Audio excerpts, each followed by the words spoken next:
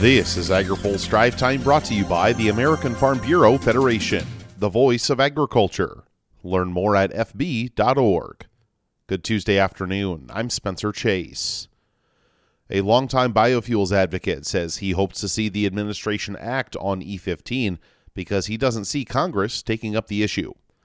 Senator Chuck Grassley says he's glad to hear reports of the Biden administration's consideration of the matter, which is needed after a federal court struck down the Trump administration's efforts to sell the fuel year-round. Now, lawmakers and biofuel groups are calling on the White House to use emergency authority to make the fuel more available this summer, something Grassley wants to see happen. I would expect that they have a good basis, legal basis for doing it. And obviously, Chuck Grassley wants E15 around the entire year. The Trump administration initially took action through regulation after legislation was unable to be passed at the time on Capitol Hill. Grassley says he doesn't think that dynamic has changed. I think the chances of getting ethanol legislation through the Congress of the United States, unless it's attached to some must-pass bill, I don't consider that a very real possibility. There's so much anti-ethanol attitude within the Congress of the United States. That's why I'm surprised that the Biden administration is doing it. And if he can do it by executive order or by regulation or guidance, however he wants to do it, that's the fastest way to get it done. But in the meantime, the Biden administration has not publicly confirmed it is considering the move and has only said E15 expansion is in its menu of options to address high gas prices. But aside from administrative action to spur use of the fuel this summer, an administration official says biofuel infrastructure investments can be expected to take place soon. The House Ag Committee convened a hearing today focusing on renewable energy development in rural America. USDA Rural Development Undersecretary Xochitl Torres-Small was one of the witnesses and provided an update on the status of investments into biofuel infrastructure. And rural development's opportunity there really is the HBIP program, making sure that we have the technology on the ground to get out that higher blend of biofuels. That program invests money into the construction of blender pumps that allow higher biofuel blends to be sold to consumers.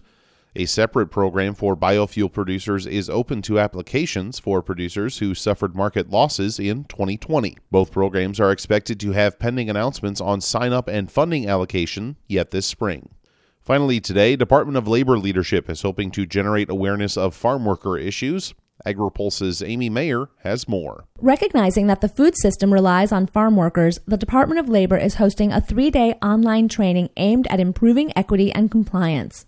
Secretary of Labor Marty Walsh says his department is prioritizing ag workers' rights and their well-being. The fact is they're essential to our economy, and they are vital to the health and welfare of this nation.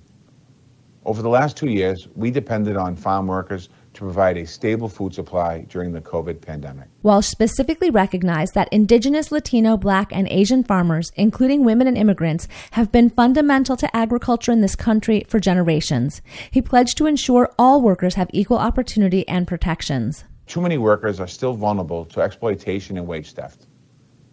In 2021, the Wage and Hour Division conducted over 1,000 investigations and recovered over $8 million in back wages for more than 10,000 agricultural workers. We are going to continue our commitment to enforcing these protections. Walsh focused on his department's role in helping both employers and employees. We are here to provide education and information and to enforce the law. And when compliance improves, everyone benefits.